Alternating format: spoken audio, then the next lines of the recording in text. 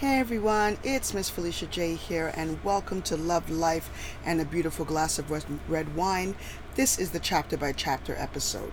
I started this podcast because of my sons and the questions they asked me and the profound conversations that ensued. I wanted to broaden their minds, and so I gave them some books to read. And while they were interested in reading them, they didn't really read them, and so chapter by chapter was born. So here I am reading the books that I feel will inspire my sons, the rest of my children, you, and of course myself. Now, if you have a suggestion, email me at chapterbychapter256@gmail.com and I'll put it on the reading list. This episode, we are reading The Alchemist, and we are on page 27. And so before we get to reading, let's not forget our favorite drink.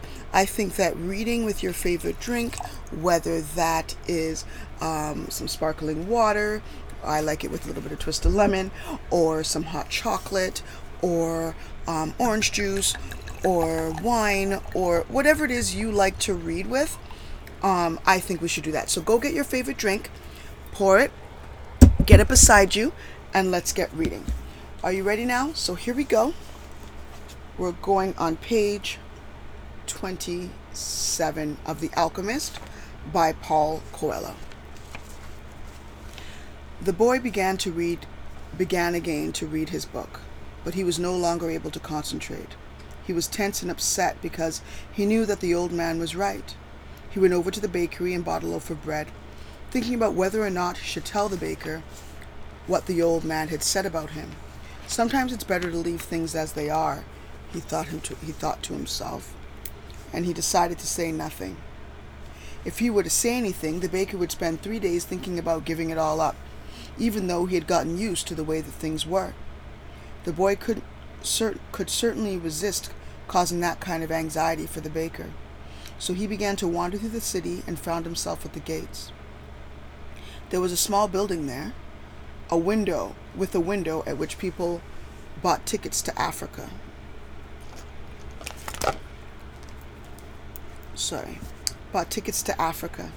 And he knew that Egypt was in Africa.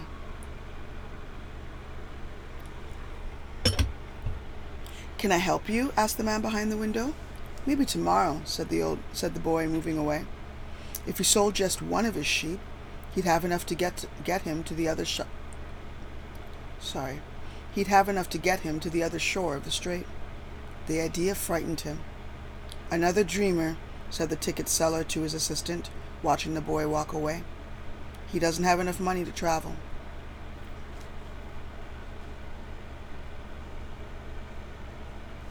While standing at the ticket window, the boy had remembered his flock and decided he should go back to being a shepherd. In 2 years, he had learned everything about shepherding. He knew how to shear sheep, knew how to care for pregnant ewes, and how to protect the sheep from wolves. He knew all the fields and pastures of Andalusia, and he knew what was the fair price for every one of his animals. He decided to return to his friend's stable by the longest route possible. As he walked past the city's castle, he interrupted his return and climbed the stone ramp that led to the top of the wall. From there, he could see Africa in the distance. Someone had once told him that it was from there that the Moors had come to occupy all of Spain. He could see almost the entire city from where he sat, including the plaza where he had talked with the old man. "Curse the moment I met that old man," he thought. He had come to the town only to find a woman who could interpret his dream. Neither the woman nor the old man was at all impressed by the fact that he was a shepherd. They were solitary individuals who no longer believed in things and didn't understand that shepherds become attached to their sheep. He knew everything about each of his flock. He knew which ones were lame, which one were to give birth in 2 months from now, and which ones were the laziest. He knew how to shear them and how to slaughter them. If he ever decided to leave them, they would suffer. The wind began to pick up. He knew that wind. Perhaps it was called the Levanter, because on it the Moors had come from Levant, at the eastern end of the Mediterranean. The Levanter increased in intensity. "Here I am," Between my flock and my treasure, the boy thought. He had to choose between something he had become accustomed to and something he wanted to leave. There was also the merchant's daughter, but she wasn't as important as his flock, because she didn't depend on him. Maybe she didn't even remember him. He was sure that it made no difference to her on which day he appeared. For her, every day was the same. And when each day is the same as the next, it's because people fail to recognize the good thing that happens in their lives every day that the sun rises. I left my father and my mother and the town castle behind. They've gotten used to me being away, to my being away, and so have I. The sheep will get used to my not being there too, the boy thought.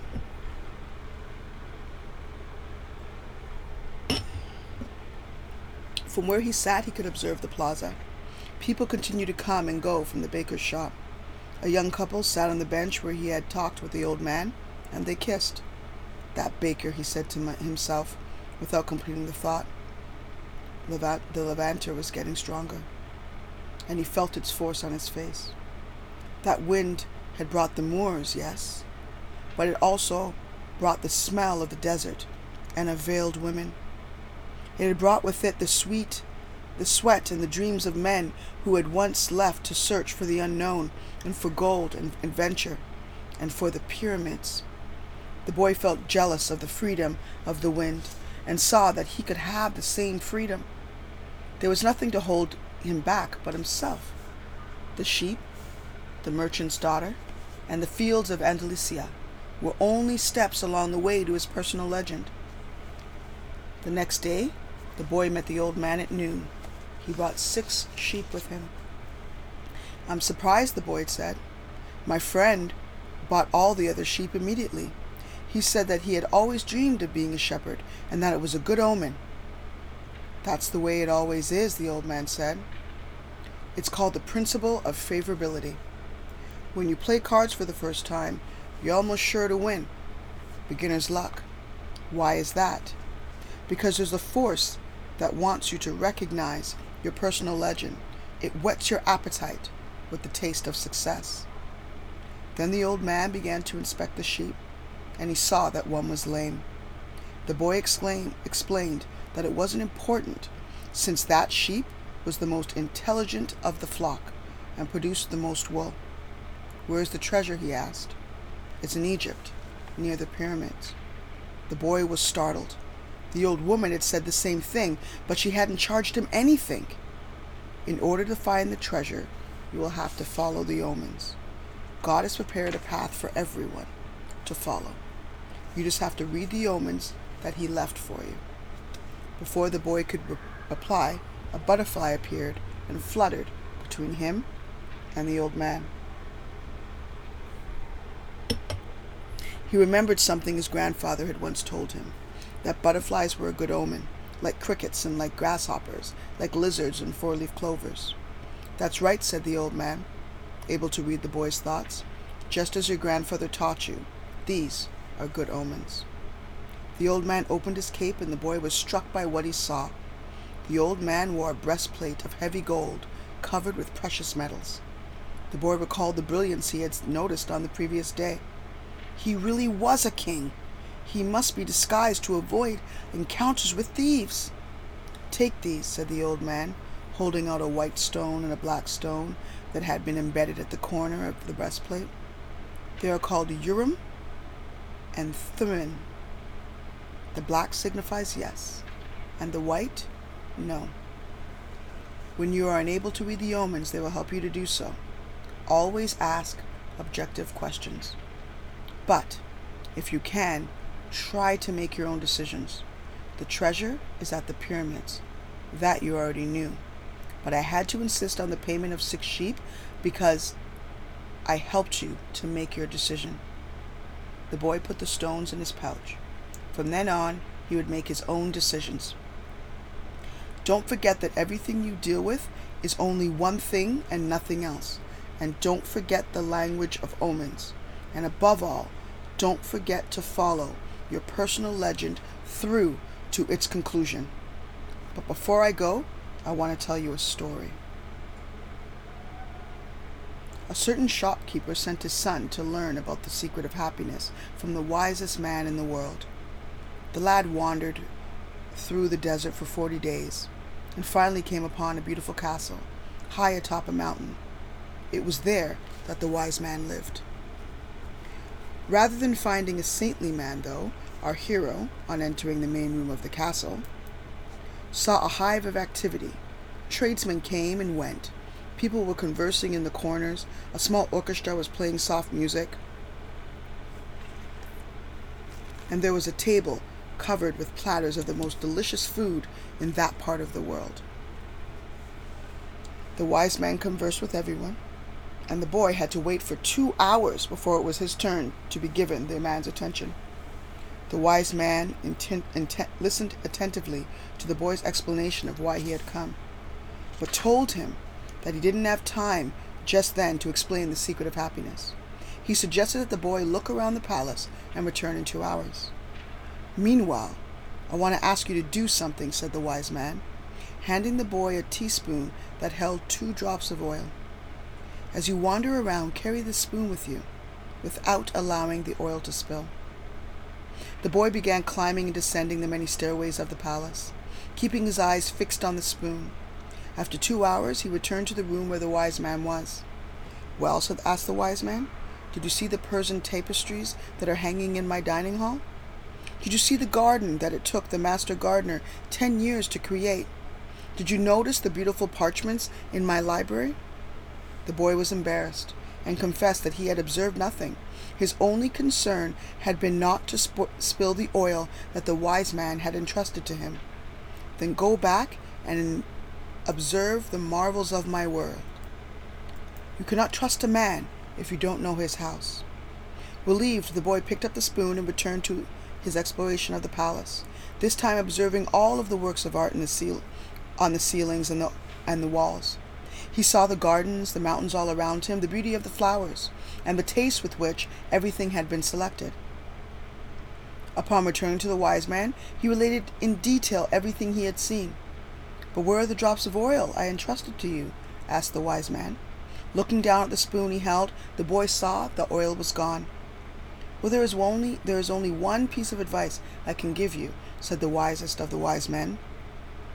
"The secret of happiness is to see all the marvels of the world and never to forget the drops of oil on the spoon."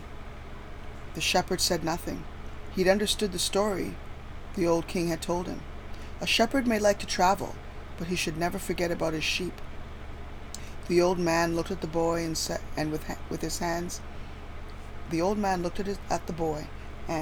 with his hands held together, made several strange gestures over the boy's head. Then, taking his sheep, he walked away.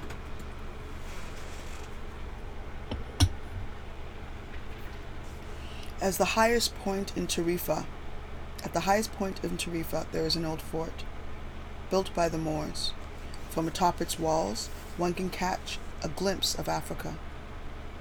Melchizedek, the king of Salem, sat on the wall of the fort that afternoon and felt the lavender blowing in his face. The sheep fidgeted nearby, uneasy with their new order and excited by so much change. All they wanted was food and water. Melchizedek watched a small ship that was plowing its way out of the port. He would never again see the boy, just as he had never seen Abraham again after having charged him his 1/10 fee. That was his work.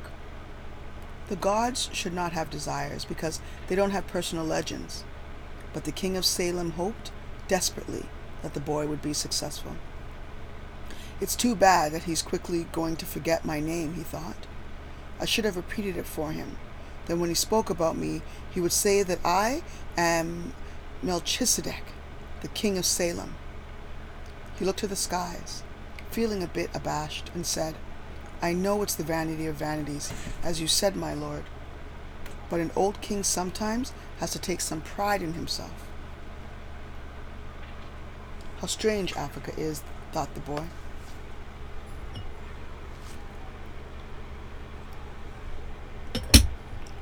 He was sitting in a bar very much like the other bars he had seen along the narrows of the streets of Tangier. Some of them were smoking from a gigantic pipe that they passed from one to the other. In just a few hours, he had seen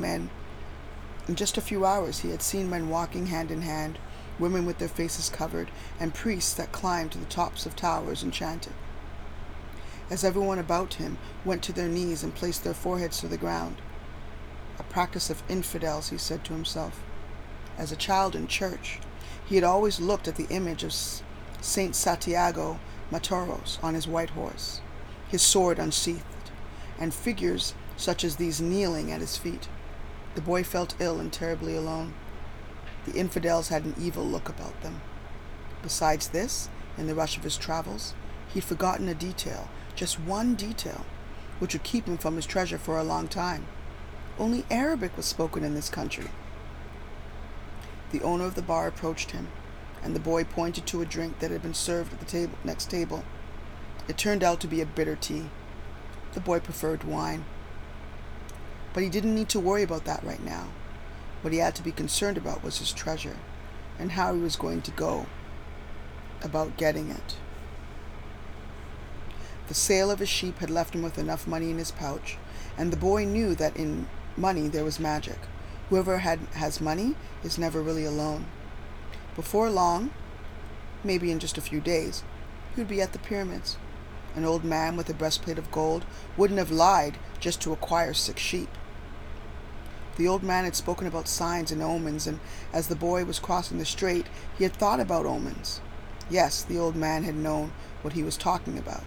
During the time the boy had spent in the fields of Andalusia, he had become used to learning which path he should take by observing the ground in the sky. He discovered that the presence of a certain bird meant that a snake was nearby, and that a certain shrub was a sign that there was water in the area. The sheep had taught him that. If God leads the sheep so well, he will also lead a man, he thought, and that made him feel a bit better. The tea seemed less bitter. "Who are you?" he heard a voice ask him in Spanish. The boy was relieved. He was thinking about omens, and someone had appeared. "How come you speak Spanish?" he asked. The new arrival was a young man in Western dress, but the color of his skin suggested he was from this city. He was about the same age and height as the boy. "Almost everyone here speaks Spanish. We're only 2 hours from Spain." "Sit down and let me treat you to something," said the boy, and asked for a glass of wine for me. "I hate this tea." "There is no wine in the country," the young man said. "The religion here forbids it."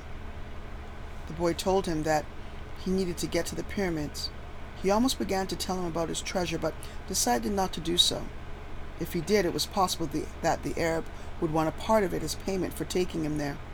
He remembered what the old man had said about offering something you didn't even have yet. I'd like you to take me there if you can. I can pay you to serve me as my guide." "Do you have any idea how to get there?" the newcomer asked. The boy noticed that the owner of the bar stood nearby, listening attentively to their conversation. He felt uneasy at the man's presence, but he had found a guide and didn't want to miss out on an opportunity. "You have to cross the entire Sahara Desert," said the young man, "and to do that you need money. I need to know whether you have enough." The boy thought it was a strange question, but he trusted in the old man who had said that. When you really want something, the universe always conspires in your favor. He took his money from his pouch and showed it to the young man. The owner of the bar came over and looked as well. The 2 men exchanged some words in Arabic, and the bar owner seemed irritated. "Let's get out of here," said the new arrival. "He wants us to leave." The boy was relieved. He got up to pay the bill, but the owner grabbed him and began to speak to him in a stream of angry words. The boy was strong and wanted to retaliate, but he was in a foreign country. His new friend pushed the owner aside and pulled the boy outside with him. "He wanted your money," he said. "Tangier is not like the rest of Africa. This is a port, and every port has its thieves." The boy trusted his new friend. He had helped him out in a dangerous situation. He took out his money and counted it. "We could get to the pyramids by tomorrow," said the other. taking the money, but I have to buy 2 camels. They walked together through the narrow streets of Tangier. Everywhere there were stalls with items for sale. They reached the center of a large plaza where the market was held. There were thousands of people there, arguing, selling, and buying, vegetables for sale amongst daggers and carpets displayed alongside tobacco. But the boy never took his eye off his new friend. After all, he had all his money. He thought about asking him to give it back, but decided that would be unfriendly. He knew nothing about the customs of the strange land he was in. I'll just watch him, he said to himself, and knew he was stronger than his friend. Suddenly, there, in the midst of all that confusion, he saw the most beautiful sword he had ever seen. The scabbard was embossed in silver, and the handle was black and encrusted with precious stones. The boy promised himself that when he returned from Egypt, he would buy that sword. Ask the owner of that stall how much the sword cost, he said to his friend. Then he realized that he had been distracted for a few moments looking at the sword. His heart squeezed, as if his chest had suddenly compressed. He was afraid to look around because he knew what he would find. He continued to look at the beautiful sword for a bit longer, until he summoned the courage to look around. All around him was the market, with people coming and going, shouting and buying, and the aroma of strange foods. But nowhere could he find his new companion.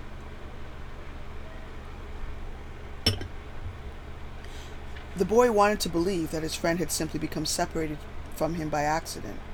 He decided to stay right there and await his return. As he waited, a priest climbed to the top of a nearby tower and began his chant. Everyone in the market fell to their knees, touched their foreheads to the ground, and took up the chant. Then, like a colony of worker ants, they dismantled their stalls and left. The sun began its departure as well. The boy watched it through its trajectory for some time, until it was hidden behind the white houses surrounding the plaza. He recalled that when the sun had risen that morning, he was on another continent, still a shepherd with 60 sheep, and looking forward to meeting with a girl. That morning, he had known everything that was going to happen to him as he walked through the familiar fields. But now, as the sun began to set, he was in a different country, a stranger in a strange land, where he couldn't even speak the language. He was no longer a shepherd, and he had nothing, not even the money, to return and start everything over. All this happened between sunrise and sunset, the boy thought. He was feeling sorry for himself and lamenting the fact that his life could have changed so suddenly and so drastically. He was so ashamed that he wanted to cry. He had never even wept in front of his own sheep. But the marketplace was empty, and he was far from home, so he wept. He wept because God was unfair, and because this was the way God repaid those who believed in their dreams. When I had my sheep, I was happy, and I made those around me happy. People saw me coming and welcomed me, he thought, but now I'm sad and alone. I'm going to become bitter and distrustful of people because one person betrayed me. I'm going to hate those who have found their treasure because I have never found mine. And I'm going to hold on to what little I have because I am too insignificant to conquer the world. He opened his pouch to see what was left of his possessions. Maybe there was a bit left of the sandwich he had eaten on the ship, but all he found was the heavy book, his jacket, and the 2 stones the old man had given him. As he looked at the stones, he felt relieved for some reason. He had exchanged 6 sheep for 2 precious stones that had been taken from a gold breastplate. He could sell the stones and buy a return ticket, but this time I'll be smarter, the boy thought, removing them from the pouch so he could put them in his pocket. This was a port town, and the only truthful thing his friend had told him was the port towns are full of thieves. Now he understood why the owner of the bar had been so upset. He was trying to tell him not to trust that man. I'm like everyone else. I see the world in terms of what I would like to see happen and what actually does. He ran his fingers slowly over the stones, sensing their temperature and feeling their surfaces. They were his treasure. Just handling them made him feel better, and they reminded him of the old man. When you want something, All of the universe, conspires in helping you to achieve it, he had said. The boy was trying to understand the truth of what the old man had said. There he was, in the empty marketplace, without a cent to his name, and with not a sheep to guard through the night. But the stones were proof that he had met with a king who knew nothing of the boy's past. A king who knew of the boy's past. They are called Urim and Thummim. They can help you to read the omens. The boys put the stones back in the pouch and decided to do an experiment. The old man had said to ask very clear questions, and to do that, the boy had to know what he wanted. So he asked if the old man's blessing was still with him. He took out one of the stones. It was yes. "Am I going to find my treasure?" he asked. He stuck his hand into the pouch and felt around for one of the stones. As he did so, both of them pushed through the hole in the pouch and fell to the ground. The boy had never noticed that there was a hole in his pouch. He knelt down to find Urim and Thummim and put them back in the pouch. But as he saw them lying there on the ground, another phrase came to his mind. Learn to recognize omens and follow them.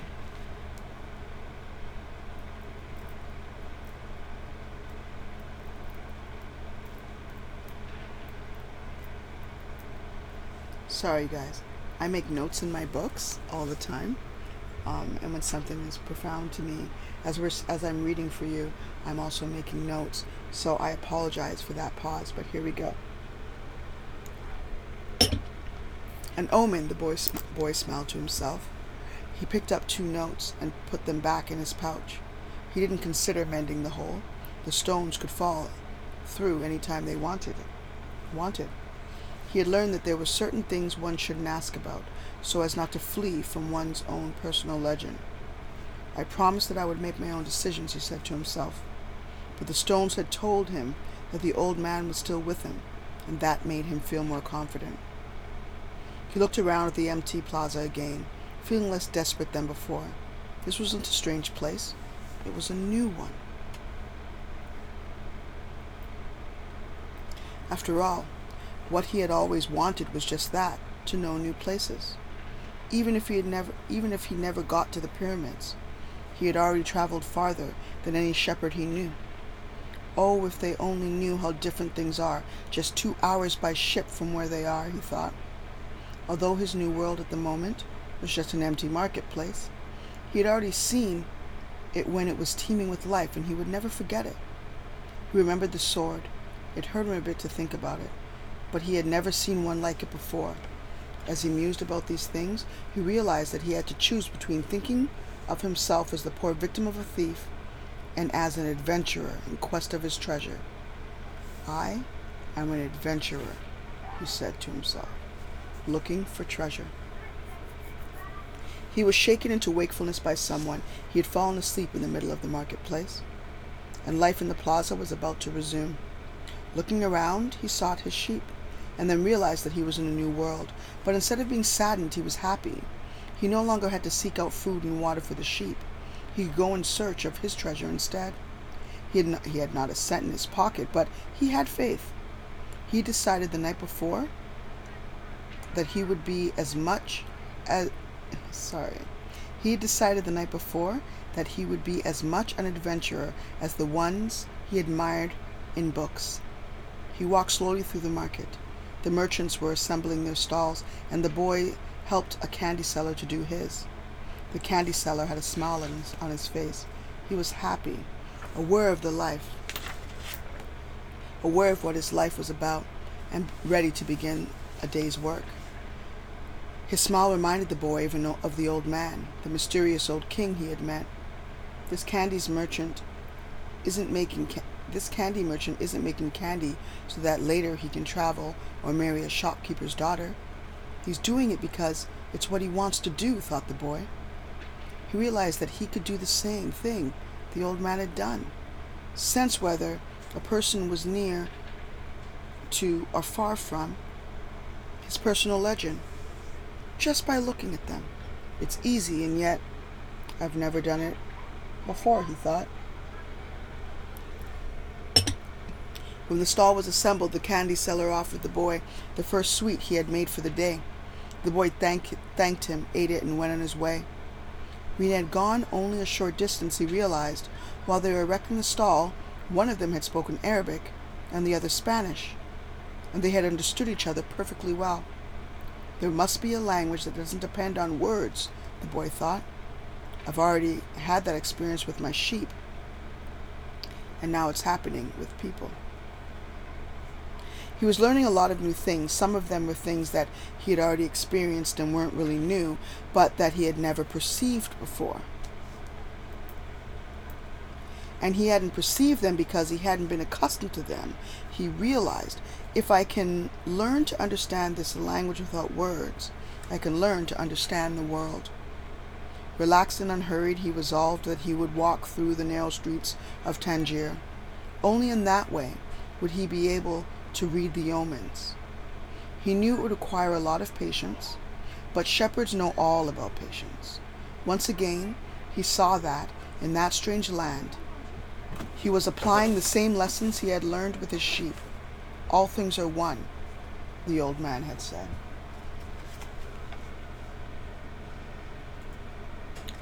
And that is reading up to page 47. And that is where we are going to stop for today. I trust that you enjoyed that. I certainly did. And as I told you, I do pause every now and then. I make notes in my margins of my books. And I've got The Alchemist already. And so I have so many notes in my first reading of it. But I bought a new one to read with you all. So as things are coming to me and as things are profound, I'm making just a notation to go back. But sometimes I do write some words, so please forgive me if there's a pause, because I pause to write those notes in the margins of this book. But I trust that these pages have broadened your mind, inspired your thoughts further, or inspired a conversation between you and someone else. I trust it changed your world or entertained you. Whatever it has done, I trust that reading this with me today has served you. And remember, everyone, that your flame, your fire will always burn. Lighting someone else's fire will never diminish yours. It will only create a larger fire. I've so enjoyed reading this book with you. Thank you so much for tuning in. Tune in for the next episode where I'll read more pages of this book. Have a great day. Have a great week. Take care of yourself and each other. This is Miss Felicia J. Until next time, darlings, be well.